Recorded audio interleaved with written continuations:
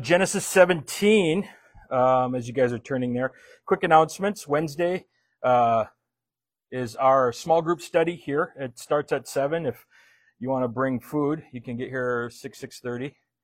And what we do is we just cover the week prior sermon, like how did it apply to us? It's time to pray, time to, believe it or not, get to know one another, right? Time to confess your sins to one another, time to encourage one another, all that biblical stuff, right? I don't believe church is a place where people spectate, right? We're all involved. We're all part of the body, and if one part of the body suffers, we all suffer together, but that's body life, and we're fostering that.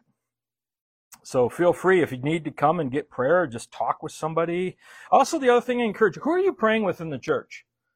Who's your prayer partner? Right? Find someone in the church that you can pray with for, just start for a month, 30 days. Right? You want somebody, pick somebody who's better than you. Somebody that can reach across and slap you upside the head when you're not doing so hot, and somebody you can reach across, slap them in the head. You know, that's what keeps us alive. It's a 3-chord strand, right? You got you, your friend, and you got the Lord hopefully in there to keep you strong, but you need that, right? And we're coming up on late winter in the UP. This is where we go crazy, right? Shack happy, right? We get silly this time of year because we don't have vitamin D, we don't have sunlight, you know, so, but ask yourself, who can you pray with? We want to develop body life here. So, other than that, Saturday we have our men's gathering. We get together 8 o'clock in the morning, and we burn stuff on our hot plate, call it breakfast. And then we have prayer for an hour or so, short little Bible study. That's available as well. Other than that, just motoring through the scriptures. Next week we're going to be in Genesis 18. We're pathological like that. So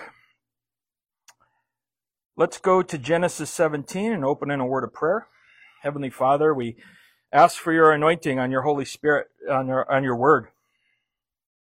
We pray for clean us up, clean us out. Lord, make yourself true. Conform us into your Son's image. In Jesus' name, amen. So, Genesis 17. This picks up after Abram's big failure. Second big failure, that is. You ever wonder why God uses such failures in the scripture? Because it's all he has. It's what he works with. He's attracted to failure. He looks at some people. I think the Lord just looked at me one day and he said, "Oh, you poor thing, you're not going to make it. Not without me, at least." You know, he picks, you ever notice he picks from the back of the pack? Maybe you're in good company going, "Right on, man. That's what I needed to hear today, is I bring nothing to the table except for an opportunity for God to be glorified in his grace." And that's really what Abram is in this story, because we get a process in Abram's life. The story now, when did we pick up on Abram? He was 65. Now he's 99. You ever get frustrated with yourself because you've not gotten to be what the scripture says you should be? And the temptation is to grow weary in doing good. Why even bother? I've been a Christian for 2 million years and I still cuss like a sailor. Or I'm a Christian for 2 million years and I still have impure thoughts. Why even try? Well, it's because Jesus is coming back. It's because Jesus loves you. It's because of what Christ did on the cross. That's why you should keep going. Because people are dying and going to hell. And if you quit, you're going to miss the blessing of leading others and discipling others in the Lord. And God is very long-suffering and patient with us. Isn't that nice to know that he's not trying to grow a dandelion? He's trying to grow an oak tree. Okay? And this is what we see with the life of Abram. So it says here in verse 1 here, it says, when Abram was 99 years old, the Lord appeared to Abram and said to him, "I am Almighty God. Walk before me and be blameless." I like how each of these little vignettes in Abram's life and in the lives of those in Abram's entourage, God always has a part of his facet, part of his character is revealed in the narrative. You know, God doesn't just reveal himself all at once. You know, there's a divine, what would you call it? Like a treasure hunt, like a scavenger hunt with God, where isn't it cool how God continues to reveal himself to you and I, even in our failure, even in our successes, where God wants you to learn of him. Like Jesus says, take my yoke upon me and learn of me. And what he's learning here is that God says to Abram, I am Almighty God, El Shaddai. That what he's trying to say here is there anything too hard for God? And God is going to do for you what you can't do for yourself. And we're going to see that in Abraham. He cannot produce an heir. In fact, the narrative will tell us he physically couldn't even have reproductive success himself. Not only will Sarah be past menopause, but he himself is just, hey man, that ship sailed for you, bro.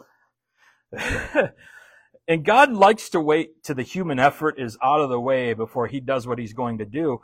But he's proving to Abram he is Almighty God. God says, Abram, you're going to be a father of many nations. He tells Abram all these lofty promises. And you know what God does to you and I is he tells us who we are in the kingdom up front. Right? You look at the men and the women of Scripture and how God has changed their name, or he has given them an assignment that is contrary to their own physical nature. You know, you look at Gideon. Comes to Gideon, he says, hey, mighty man of God. And Gideon, we find him, he's threshing wheat in a cistern out of the view of the enemy, almost in a cowardly fashion. And Gideon probably was going, are there two of us around here? Because I don't really fit the bill. And sometimes, do you ever feel like God has made the wrong phone call on you? Like, I'm a total dingus, Lord. Why did you pick me? Well, that's why. Picks the foolish things of the world to shame the wise. You know, you and I, we don't touch the glory of God. And sometimes in our foolishness, we just really allow God to do what he needs to do. But in this narrative here, it's been 13 years since God spoke to Abram. You know, Abram doesn't have the luxury of the Bible, does he? He can't just do his daily devotions. He probably has some campfire stories. But 13 years, you know, you have to be careful as a Christian. You ever been around Christians that God tells them everything? Well, God said. I made a deal with God. God said. Be careful with that, the God clause. Yeah, God does speak to us. What's the primary way? You know, we get the luxury of the Bible, and God does impress things on our heart. But I don't think God, in my life, as I mature as a Christian, there's less and less what I call an audible, where the Lord's given me direction and guidance, but like he's not speaking to me so much as I've just let the Word speak to me. And we have to be careful using that God clause here, because sometimes God will be silent in your life until you continue on in the last act of obedience, or maybe he's just giving you time, right? He's giving you time to grow, giving you time to mature, giving you time to think about it, right? He understands who he's working with. I mean, I think of it this way. I remember as a teenager, early teenager, 12, 13, I really wasn't enthusiastic about waking up on time to go to school. And Mom would start waking me up at 7:30 to get me on the bus by 8:30. Because she knew it took an hour for my thick head to wrap around the idea I'm going to be late for school. And so Mom would just keep calling, waking me up, come up, turn my lights on, do whatever she has to do. And sometimes God, he has to start real early with you and I because he knows how thick we are. Right? Sometimes we just don't get it right away. And God's very patient with us. We're going to see after this story that Isaac is going to be the center stage character of the story here. And God is preparing the line of the Messiah. He's preparing a nation. But at this part of the story here, God is going to appear to Abraham. God is going to give Abram his presence. I find in my trials sometimes, I'll just use my example, having COVID. in the hospital, I really didn't have the cognition to listen to sermons or watch anything or read my Bible. My brain was smoked, plus all the chemicals they put me on. I was kind of in a stupor. But the one thing I do vividly remember is the Lord gave me his presence. He just simply allowed me to sense that he was right there with me in the trial. Okay? And it's the Lord himself, and his presence oftentimes is the end game, right? He doesn't always do it, right? He encourages us to dwell in his word, but sometimes in times of failure and the times of trial and the times of just discouragement, the Lord will come and just stand with you. Paul writes about that, right? See, you have to understand God is a person. What we're not dealing with is morals and ethics and a way of life. We get all that. That's part of it. But the reality is you and I have a relationship with a real God, a real living deity who condescends so much into our life. And oftentimes he just needs to give you his presence to assure you that this is real, that this is tangible. Right? I've been in times of afterglow with the Lord where the presence of the Lord was so strong that it created the same response in Abram, in me, where we're going to see Abram just falls on his face. There's certain groups that turn the presence of the Lord into a freak show, right? Slain in the spirit. They act like they're demon possessed, or they start running around the aisles in the church. Maybe you guys have been to those churches where it's charismania. God's not like that. If you're really in the presence of the Lord, you're going to recognize who you are in light of him, and you're going to bow low. But God hasn't spoken for a while, and he shows up, gives Abram his presence, and he declares, I am Almighty God. But then he gives instruction. He says, Abram, this is the response I desire from you. His response is, walk before me and be blameless. What's he saying? He says, have an audience of one. Right? Abram's audience in the past, who he was walking before, was his dad and his natural family. God told him, get away from him. Then we see when he spooks out and goes to Egypt, it's because his audience was his entourage. How am I going to provide for them? Right? Then we see in his blunder with Hagar, his audience was his wife. Right? Now God says, disregard pleasing them people. Christian, when you obey and please God, no one will suffer. Write that down. No one's going to suffer. Right? But ask yourself, who's your audience? Who are you trying to please? Who's the biggest voices in your life? Right? Who are you worried about offending? Who are you worried about pleasing? Right? Jesus said what? The fear of man brings a snare. When you live to please people, they'll never be happy. Right? But the Lord desires that he's not one on a list of 10. He desires that he's number one on a list of one.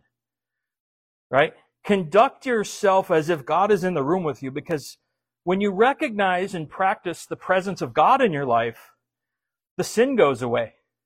Would you look at stuff on the internet knowing God was right there sitting there with you? Would you be watching that movie if you knew God was in the room with you? Right? Would you be saying those jokes at work if you knew God was standing there with you? Would you treat your wife and children or your husband that way, knowing God is right there in the room with you? There's a purifying effect in acknowledging that God is there with you. He's omnipresent. But as a believer, he indwells you. See, Abram didn't have the indwelling of the Holy Spirit like we do. You ever grieve the Holy Spirit? You ever say or do something and then the Holy Spirit just makes you feel rotten? Where you can't enjoy the thirds you just ate after Thanksgiving, right? Where you've overindulged yourself, where you've given into your carnality, and the Lord's just like, have it. You just won't enjoy it, right? When you just recognize the Lord is there with you, it purifies you. But the Lord demands a response from us. And we can't outgive God. We can't outbless God, but the source of our life should always be based on what has God done for you, right? El Shaddai, the Almighty God. If God can do this, if God can do the hardest thing in your life, He needs Him to do for you, which is what? Save you and I from hell. Anyone here responsible for their own salvation? Absolutely not. It's a free gift. We just came to agreement with God that we're sinners and we need saving, and that it's by the work of the cross that we're able to stand before Jesus without frying. I like Indiana Jones. Remember the first Temple of Doom? Not Temple of Doom. What's the first one? Raiders of the Lost Ark. When they open the Ark of the Covenant and all the Nazis melt. I think that's a real accurate portrayal. If you and I on Judgment Day stood before God without the blood of Jesus, we would just be like, we're not worthy. We'd totally Wayne's World it. Okay, just, hey, you 80s people, you understand what I'm talking about. All you 90s and 2000s, you're going, what are you talking about, Pastor Ben? 80s movies rock, right? If you haven't seen either one of those movies, go to Allison too. I have both of them on VHS. Yeah, right. On VHS. Very good. God demands a response. You ever ask yourself, how shall we live? How should I live in light of what Christ has done for me? See, you and I were bought with a price. We're not our own, are we? You know, I like the book of Ephesians. It's a tough book. If you want to turn with me, I'll just read something brief. Ephesians starts off with 3 chapters of what Christ has done for you and I. See, you can't get to chapter 4 without first really absorbing what chapters 1 through 3 really mean to you and I. What has Christ done for you? But I want to pick it up in chapter 4. Just spoiler alert if you haven't read this book before. I, therefore, the prisoner of the Lord, beseech you to walk worthy of the calling with which you were called, with all lowliness and gentleness, with long suffering, bearing with one another in love, endeavoring to keep the unity of the Spirit in the bond of peace. There is one body and one Spirit, just as you were called, in one hope of your calling. One Lord, one faith, one baptism, one God, and one Father of all, who is above all and through all and in you all. Walk worthy of the calling with which you were called. You know, I don't see us as having options. Like, yeah, you have free will. You can or cannot, depending on what you want to do in your life. But I mean, how many of us only want to just get to heaven and that's it? Anyone here want to be blessed now? And oftentimes, depending on where our heart's at, we can either think walking with the Lord and tightening things up is a real downer, or we can look at it and go, I get to do this. I get to be free of depression. I get to be free of anxiety. I get to live sacrificially. I can be others-oriented. I can have joy again. I mean, that was one of the things that held me back from walking with the Lord early on in my life, is I thought it was all about don't do's. Like Christians don't have fun anymore. I don't know. I've had a real blast since I've given my life to the Lord. He's been very faithful. But he says, walk before me and be blameless. Now, the fruit of the Spirit is not perfection. That's not what he's saying here. We kind of get that. We feel like we got to act perfect. Well, it's not going to happen because we're sinners. But the idea is being blameless is to be without reproach, is to ask the people around you what they think of you. And they're probably right. They're probably more right than not. But the idea is can an accusation be made of you that you're acting carnal? Can you tell someone you're a Christian and they go, I never knew. I could not tell. Well, be blameless. To be without reproach. To conduct yourself as a child of God. Right? The early church was accused of being little Christs. That's where we get the term Christian. It was a dig. It was a slanderous remark. Oh, look at those little Christs. The early church blossomed in a town called Antioch, which was ripe with sin. They couldn't use the excuse, well, it's the people around me, that's why I act like this. Christian, you and I, we're called to be thermostats. We control the temperature of the room with our behavior. We're salt and light. Sometimes Christians, though, are thermometers, and they reflect the culture around them. And right now our culture is lukewarm, right? There's attempts within churches to blend culture with Christianity to be attractional to those who have no desire for God. And that's where you see the church at Laodicea in the book of Revelation, where there's a standard of lukewarmness. We want to be relevant. You ever hear that thrown around in church? We need to be relevant, Christians. Not at all. We're not to be relevant. The world needs to adjust around us, right? You're a porcupine. Be that inconvenient truth around the people around you. Be the vocal minority, right? Conduct yourself in a way that pleases God so that people will avoid you, but they'll still call you at night when their life is falling apart, right? There are no undercover Christians. There's no undercover cops. None of that. We need to be out there open and visible. So when the world does hit trial and tribulation, they know exactly who to look up to. But in this season, challenge yourself. Drown out all those other voices that speak influence in your life and say, like Joshua did, as for me and my house, we're going to serve the Lord. We're going to walk blameless before God, right? What if your cable company saw what you watch? What if your internet provider saw what you looked at online? What if, heaven forbid, someone got a hold of your text messages? What would they see? Just set it all aside. Let the presence of the Lord purify you. Verse 2. And I will make my covenant between me and you, and I will multiply you exceedingly. I like how God simply reiterates himself. You find a lot of instruction in the scripture as such to be repetitive. Ephesians is really repeated in Colossians, right? You see a lot of the Gospels, they repeat themselves. Why? Because we forget, right? Isn't it real quick for us to forget the things of God? And our flesh always wants to go on to some new and tidy and neat thing and, some shiny object, some crazy book. But, I find that it's not Ben versus the world. It's not Ben versus the church. It's Ben versus the Word of God.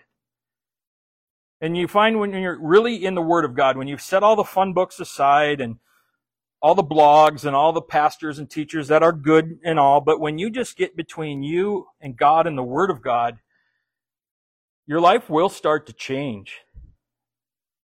And you go back to basics. There's never a new thing in the Bible. It's always love God with your whole heart, mind, body, and strength, and love your neighbor as yourself. There's your marriage counseling. There's your parenting technique.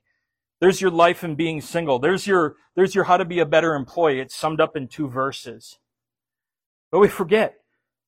We want some self-help. We want some silver bullet. We want some get right with God quick. But no, it's always the basics.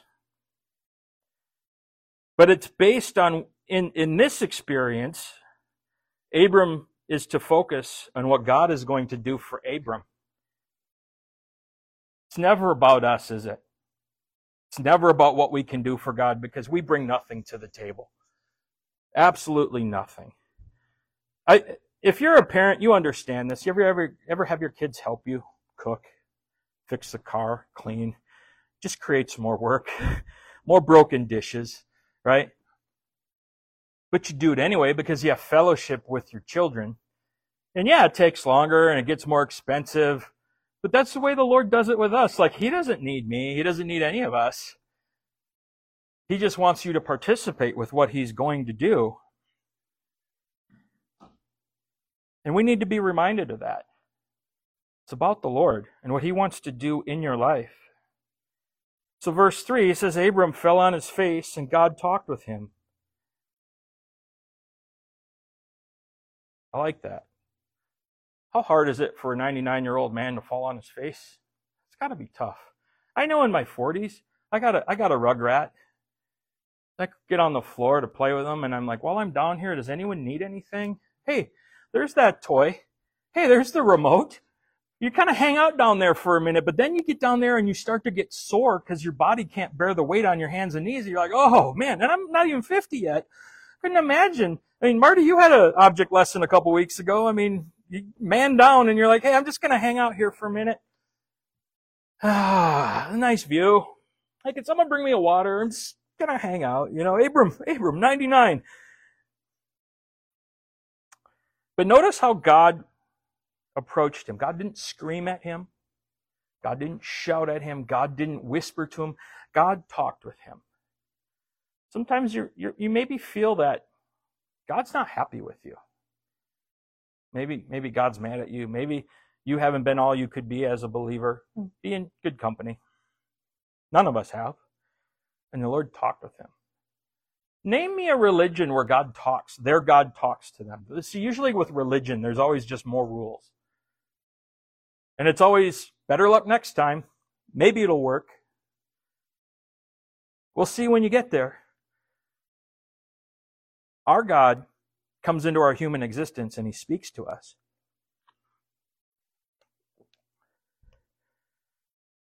As for me, my covenant is with you, and you shall be a father of many nations. How many kids does Abram have now? 1. How old is he? 99. I'll give Abram some grace. There might be some frustration where God has maybe given you and I promises that just haven't come into fruition yet. And you're just like, I get it. Time's wasting here, Lord. I see what you're saying. I'll get there.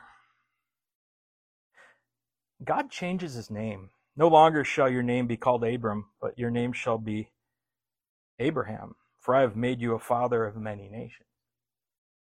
Abram, exalted father. Kind of a joke. Imagine being named exalted father for 99 years of your life, and everyone's like, well, tell me about your kids. Yeah, I don't have any. And the one you have is kind of an effort with somebody that's not your wife, and so there might be a little bit of embarrassment there, going, well, I got this one over here. But God says, no, you will be. You will be. And so he changes his name to the father of many nations. And it's true. Abram really is kind of the stem in which a lot of the Middle Eastern nations come from. But there's also the nation of Israel. There's us. We relate to him as a nation out of faith. There's a lot to this covenant here. But God says, I'm changing your name. He says, I will make you exceedingly fruitful, and I will make nations of you, and kings shall come upon you. I believe there's going to be 24 things that God is going to say he's going to do for Abram. You ever feel like when you start walking with the Lord, you can get overwhelmed with all these. You know, if you look just at the red letters of Christ, there's well over 900 commands the Lord gives us. And you're like, man, this is tough. You know, you get into the epistles, you get into 1 Corinthians chapter 13, love is patient. Who's doing good in that department? Have a 2-year-old. That'll show you your patience. But God's going to say, I will make you fruitful. I will make nations of you. Kings shall come from you. And we know this, the greatest king will come from him, right? Christ himself. Abram being the patriarch of the nation of Israel to bring about the Messiah. And I will establish my covenant between me and you and your descendants after you and their generations for an everlasting covenant to be God to you and your descendants after you. Also, I give to you your descendants after you the land in which you are a stranger and all the land of Canaan as an everlasting possession, and I will be their God. Someone needs to send this to the UN. What does an everlasting covenant mean? Forever, right? In New Jersey, forever. Okay? God's not worried about Hamas. God's not worried about Hezbollah. God's not worried about any of that. None of that is going to come true, right? Israel needs to come to terms with this, that, their God is going to intervene because of what promise he made to Abram. You don't need to fret, right? I follow the Israeli conflict over there, and I'm not an apologist for Israel per se, but I know they're God's people, and God has made covenants with them, and he's going to protect them. He's going to see them through this. But God has to wake his covenant people up to receive their Messiah. Israel hasn't been perfect in that, but God's going to be faithful regardless of that.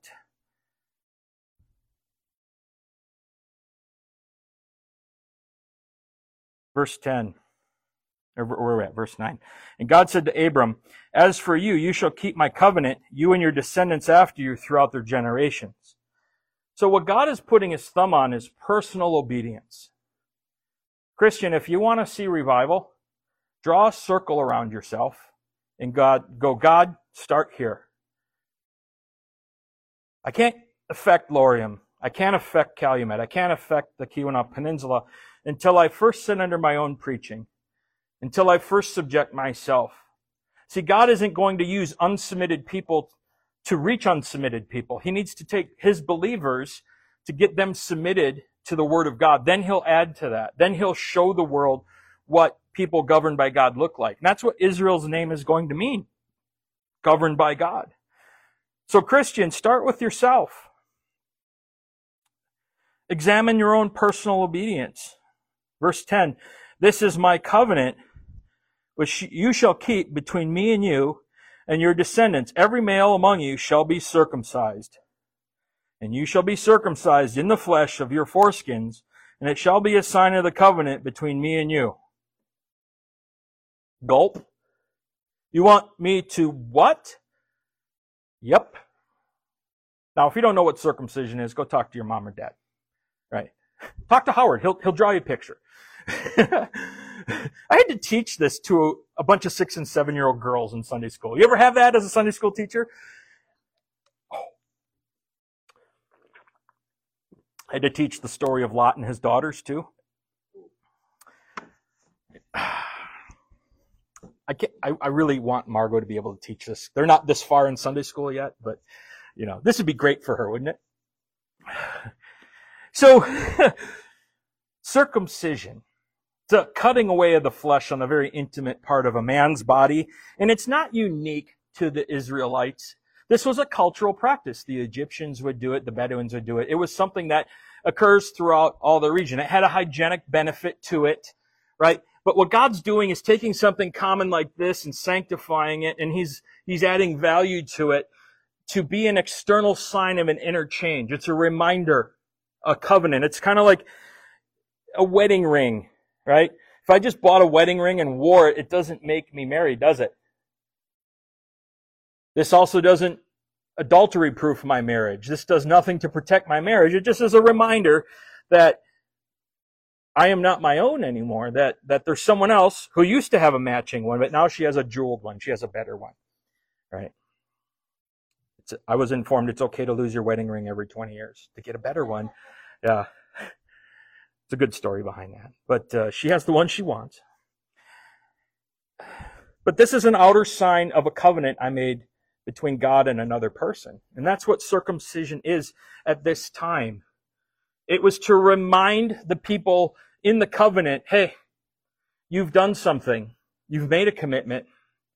And that this is just a simple reminder when you look and you observe something has been removed from you, from an intimate part of your body.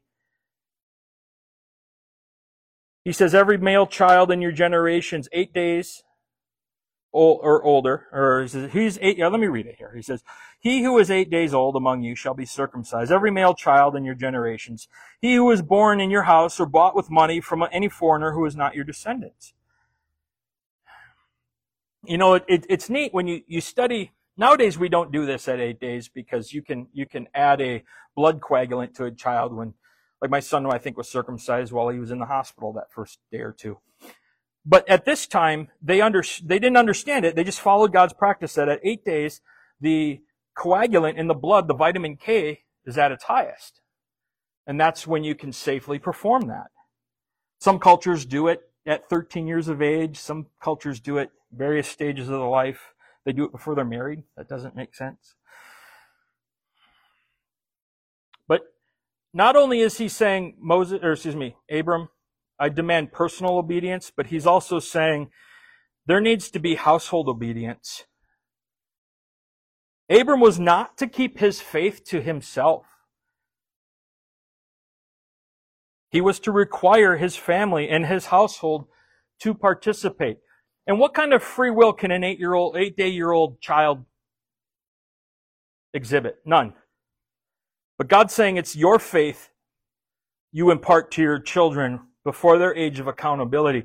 And so it's the same thing, Christian. What's it going to cost you to demand obedience out of your family? What's it going to say when you sit your kids down? Like, do you give your kids options like, hey, which bed do you want to sleep in tonight? Which house do you want to sleep in? But when it comes to the matters of the faith, I don't like this statement. I don't want to force my religion on my child because they may not like it. Well, then, you know what the alternative is? It's hell, right? By not sharing and exhibiting and explaining and demanding obedience from your children, you're setting them up for failure. The Bible says, train your child in the way they should go, not the way they want to go. And you need to, fathers, I'm going to talk to the fathers here. The buck stops with you because when a dad gets his life in order with God, the family follows. Mom's not so much. It's a fight because God has ordained the man of the house to do it. But sometimes men, we don't like the fight. We just would let our kids make their own decisions. I don't ask my kid what they're going to eat, what they want to eat. If I let my kids pick dinner, it'll be cereal and Pop-Tarts. Right? They'll eat chicken nuggies and mac and cheese for the rest of their life, you know? It's funny, like when my wife offers food to Matthew, he snubs it. But then he watches Dad eat the same thing that Mom offered. He's all about it. I don't know. Is it because fat guys make food look that much better? You ever watch someone eat something and you're like, ooh, that looks like it hits good. Yeah, I don't know. My kids might, okay, anyone here have a mooch where you're eating and your kid just, I have an octopus with 2 hands. Like I'll be eating and then I just see hands reach up and you're like, get your own. Get your own.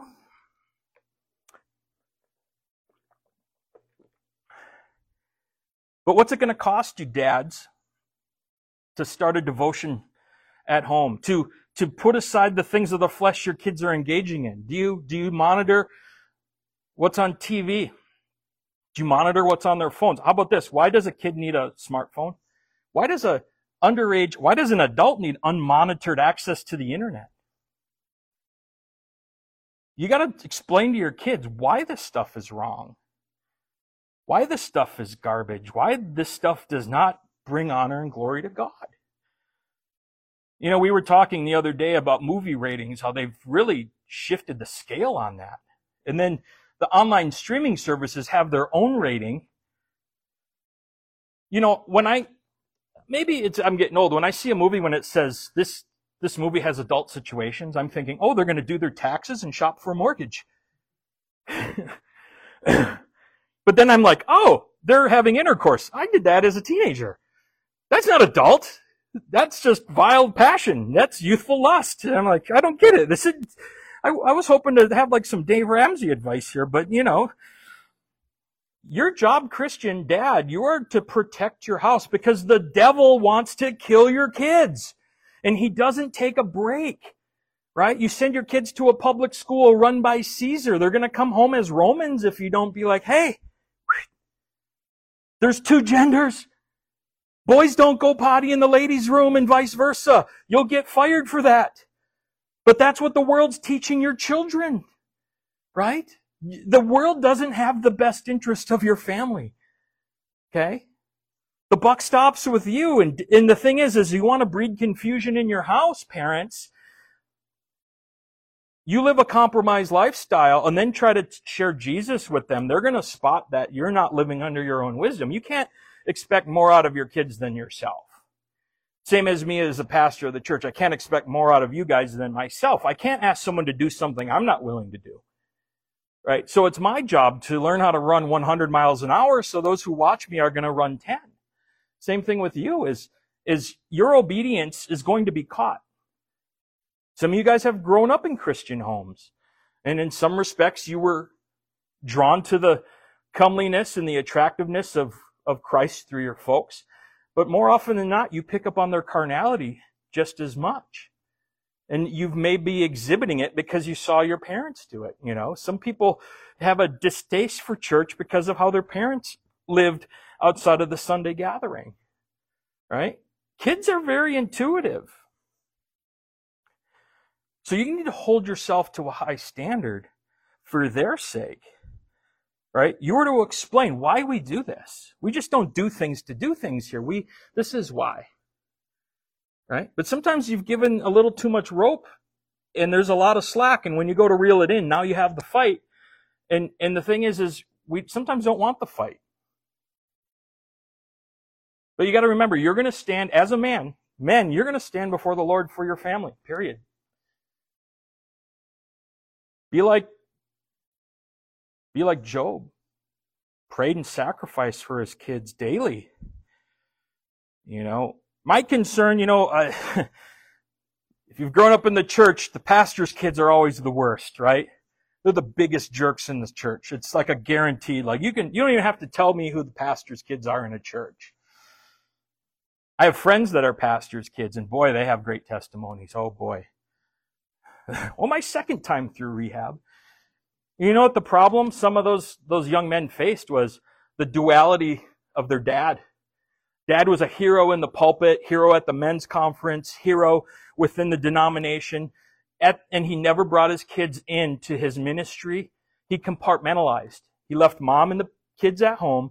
Mom had to discipline and control the household, and the kids got away from her because dad wasn't there to draw the line, or dad was heavy-handed and abusive. Right? He was far more patient with his flock than his family. That these kids saw that dad clearly there must be two versions of dad out there. And so they've walked away from the faith. And so for my challenge myself is I need to be the same man I am at home here and here at home. And ministry always begins at home, doesn't it? This is part of the ministry, but my life has to pour into this, not here into my life. Right? I need to practice at home. And I don't ever want the ministry to be a painful experience for my children. I don't want them to be like, oh, dad's gone again. Oh, dad's at Bible study again. You know, why can't we bring our kids to home Bible study, that 13 and up, where they're at an age where they understand? Why can't our kids be in ministry with us? Why can't you teach your kids to come and serve with you or do things for the Lord together?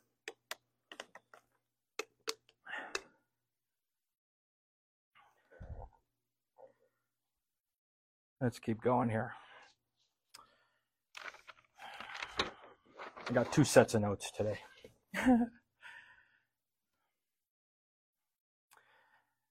Verse 13. He who was born in your house and he who is bought with your money must be circumcised. And my covenant shall be in your flesh for an everlasting covenant. And the uncircumcised male child who is not circumcised in the flesh of his foreskin, that person shall be cut off from his people. He has broken my covenant.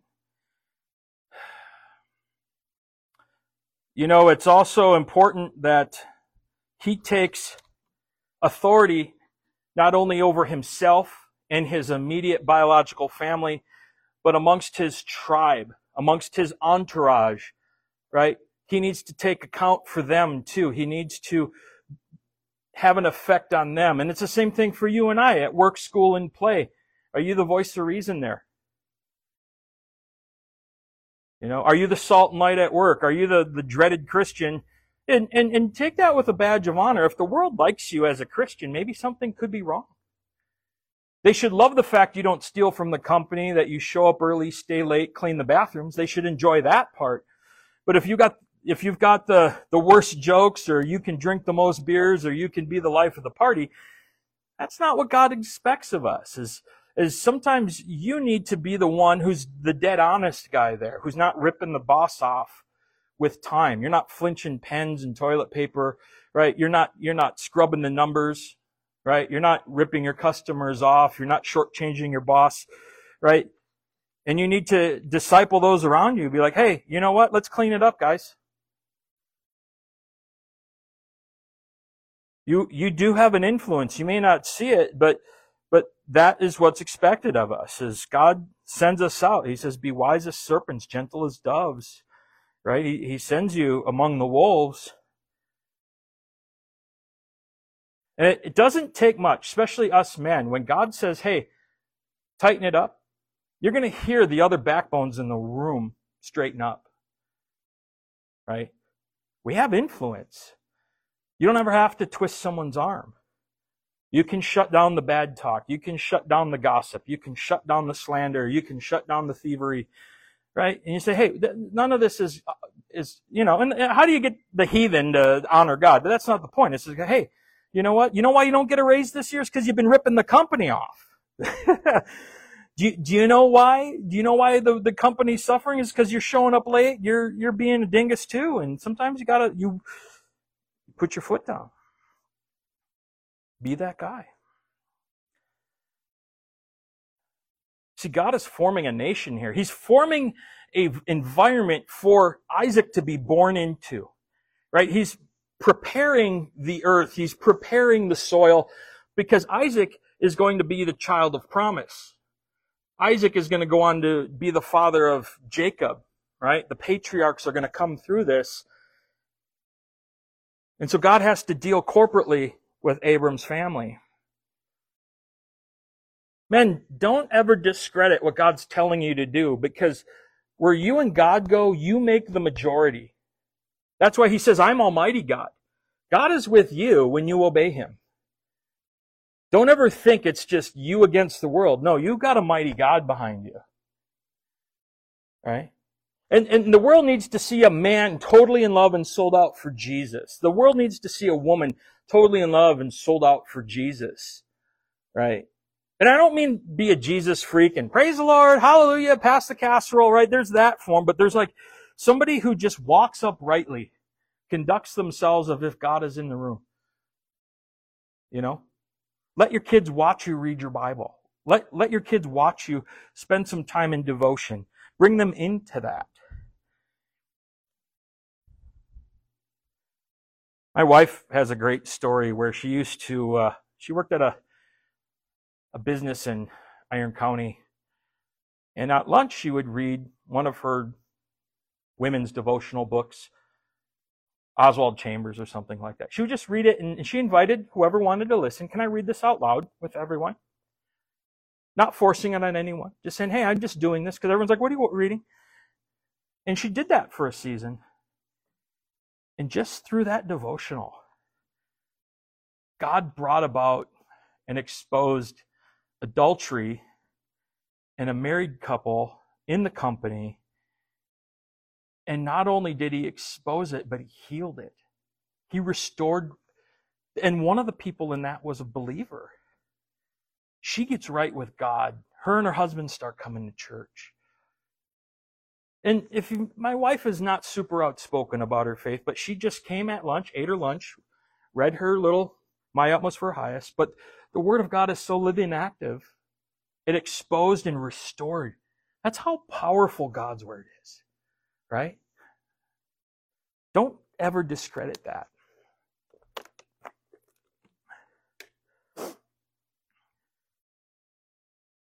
Verse 15. Then God said to Abraham, as for Sarah, your wife, you shall not call her name Sarai, but Sarah shall be her name. Now, you remember what Sarai meant? Contentious. And we saw she kind of was a little bit of a nag. You ever watch a Middle Eastern woman in action? You went to Israel, right? Those Jewish mom jokes are true. Well, Abram comes home and he says, honey, just had a talk with Almighty God. changed my name. Guess what? Changed your name too. And guess what he changes her name to? Princess. And it's true. She's a patriarch's wife. She's going to be the queen. She's going to be the mother of all nations. You know, it's such an affectionate term. You know, like we use that for our baby daughters. I raised a princess. Even when she's doing wrong, she can do no wrong. Right? She's a spoiled little brat. That's why you have little girls. Right? Princess. Affectionate term. Daughter of God here. I will bless her and also give you a son by her. Then I will bless her, and she shall be mother of nations. King of peoples shall come from her.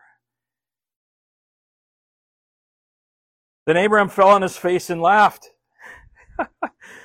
Is he scoffing here? I don't think so. I think what it's saying here is he's blown away that God's going to do this. I think there's like, you ever think when God tells you what he wants to do with you, and you're like, okay, really? I think there's joy in this laughter. And he said in his heart, he didn't say it out loud, he thought it, shall a child be born to a man who is 100 years old, and shall Sarah, who is 90 years old, bear a child? Yeah.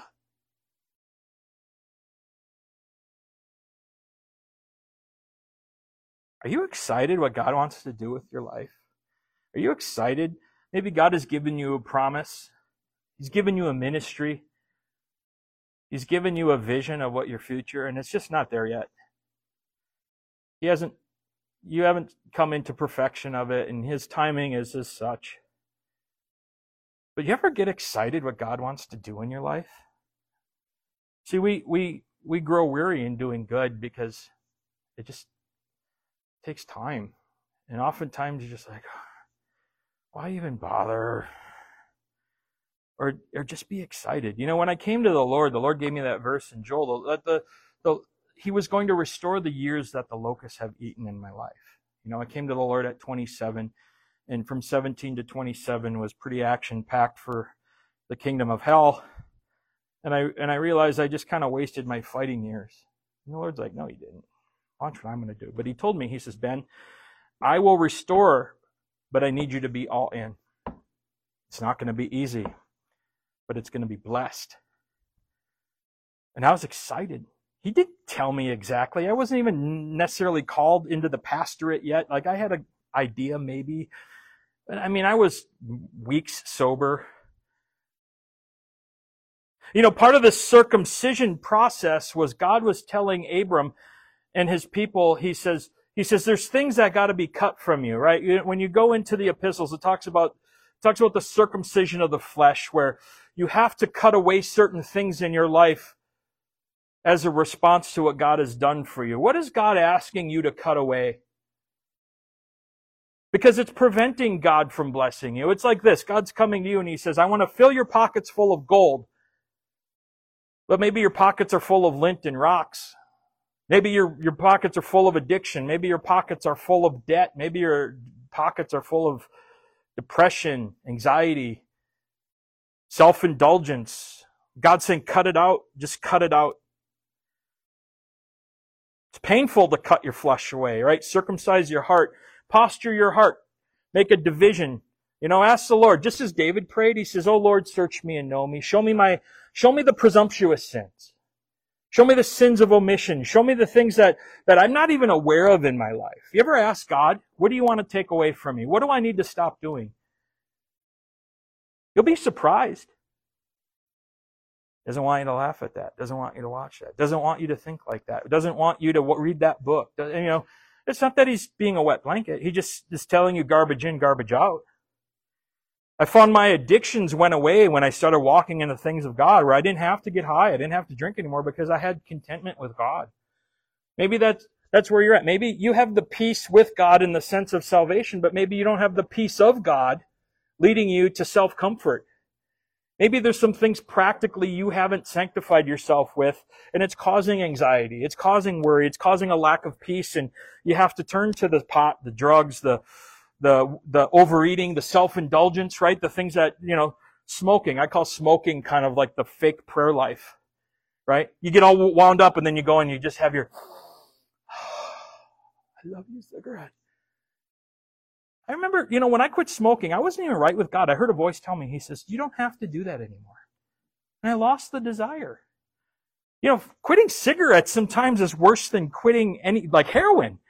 Quitting sugar. Anyone here stop eating sugar? Oh my gosh. You want to beat a kid down for a candy bar, You get 3 days into that withdrawal and you're just like, oh, I need a Snickers, man. The Lord has given you a spirit of self-control. And you know what the thing is with Abram? He didn't have the spirit in him. He's telling Abraham, to do this in his flesh as a natural man. And he's going to do it. Cut aside your flesh. See, Abraham's laughter of joy, he wasn't scoffing. He knew that God was going to work something out. But here's another expression, maybe of doubt that Abram had here. Oh, that Ishmael may live before you. Just bless my efforts. You know how I see this manifest in church culture? Christians who are not submitted to God. Christians who aren't plugged into a church where their church isn't their church and their pastor isn't their pastor. They have these, what I call hobby ministries. It's their thing they do for God. And they go from church to church to church looking for somebody to hire them as like a subcontractor or a lone ranger. This is what I do. Not here? No, you're here to be submitted to God through the pastorate, to be an extension of what God has here.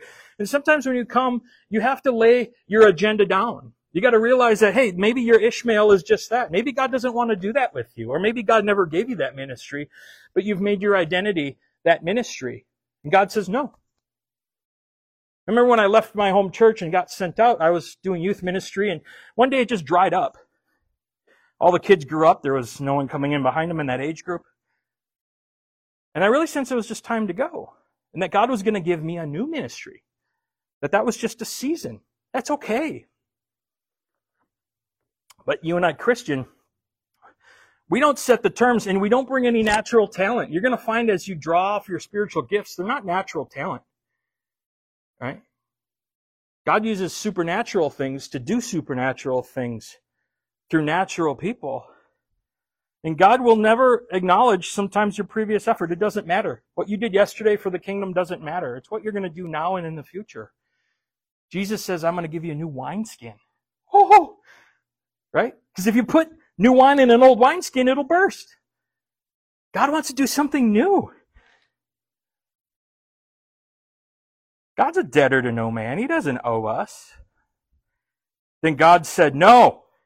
Sarah, don't you hate it when God says no? I've learned better now. I like the word no. The word wait, I hate the word wait. When God says wait, doesn't that drive you crazy? Kind of like the sermon, driving you crazy. It's going long. But he says, no, Sarah, your wife shall bear you a son, and you shall call his name Isaac. I will establish my covenant with him, and for an everlasting covenant, and with his descendants after him. God sets the terms.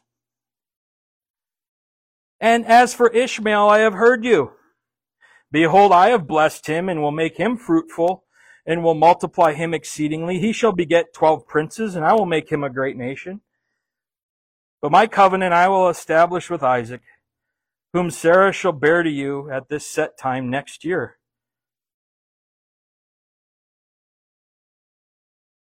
Next year? We better go get diapers.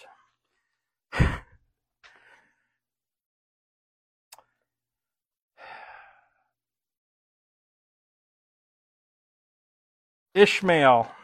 God loves Ishmael. God has a plan for Ishmael. We get a lot of what ifs and what abouts. Ask yourself, what are the what abouts? What about this? What about? God has it covered. Right? Just do what God says. He'll take care of the rest. I like the story of Malchus' servant. Remember the servant boy that Peter cut his ear off as he was trying to help God? It's a picture of me. I'm like Peter. I'm going to help you, Jesus. I'm going to cut this 13-year-old's ear off. It's probably how you 13-year-olds feel now as I'm cutting your ear off with the sermon. And Jesus just picks the ear up and puts it back on. I got it. God is going to take care of all that.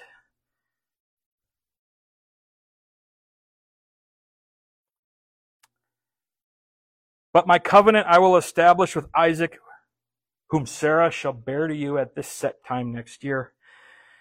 Then he finished talking with him, and God went up from Abraham. So look what he does. Verse 23. His response was immediate obedience. What does God do when he instructs you? I'm like Pharaoh. One more night with the frogs. How long do you wait?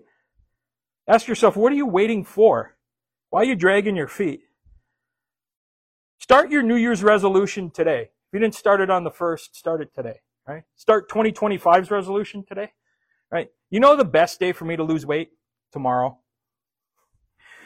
So Abraham took Ishmael his son, and all who were born in his house, and all who were bought with his money, every male among the men of Abram's house, and circumcised the flesh of their foreskins that very same day. Woohoo! Abram, you get a star on your name on the chalkboard today, buddy. As God had said to him. What is God saying to you? And when are you going to get on the stick? Write the letter. Make the phone call. Cancel the cable. You know, I have a friend. Let me just bring this story up. He's got a teenage child, and from a previous marriage. And so the kid wanted to come over on the weekends, but the child laid the terms down. Well, I'm not going to church with you. And the dad said, he says, then you're not coming to my house. What? Sorry, kid. We go to church here. You live with me, you go to church with me. No, he doesn't kick the kid out of his life at all. I mean, he's just saying, look, you don't set the terms. You don't even know how, you can't even, you're 13, you're 14. You don't know nothing, more colorful expression. But the idea is like, how do you know what's good for you, And then he's like, we're going to go serve the Lord. And it does affect his relationship, but he's doing what's right.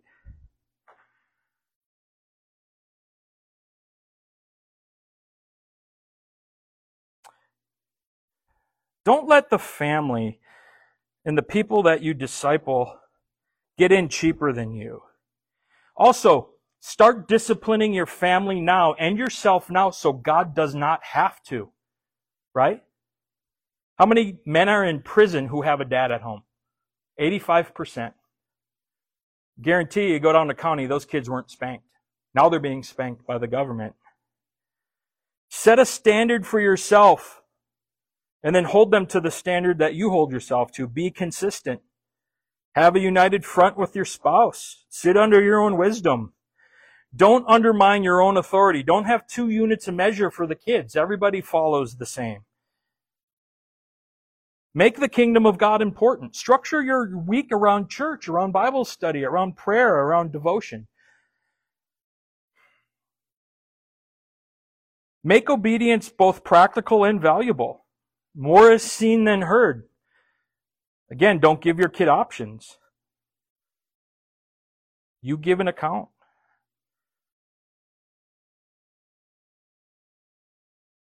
That very same day he acted. Abram was 99 years old. It's never too late to start over, Christian. Maybe you've been blowing it. Maybe you've just been dragging your heels. And the beauty is his mercies are new every day. Right? He's more concerned with what you're doing today and tomorrow. The past is the past, and praise the Lord, Jesus died for your sins of the past. He's working with you. He's saying, today, what are you going to do today? He was 99. You can teach an old dog new tricks.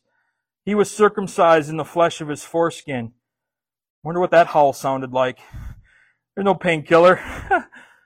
Where's Dad been for the last week? He's out in the woods. Is that crying I hear at night? Yeah. Never mind, kids.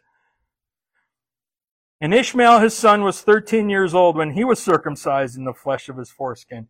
Man, that must have been a pig rodeo, And Ishmael, his son, we said that. Then that very same day, Abram was circumcised, and his son Ishmael, and all the men in his house, born in the house, bought with money from a foreigner, were circumcised with him. It's amazing what God can do with one man starting in his house. I'm not a pastor I don't say the things I say and do because I'm a pastor. I'm a pastor because of the things I say and do. I didn't take a pastor course.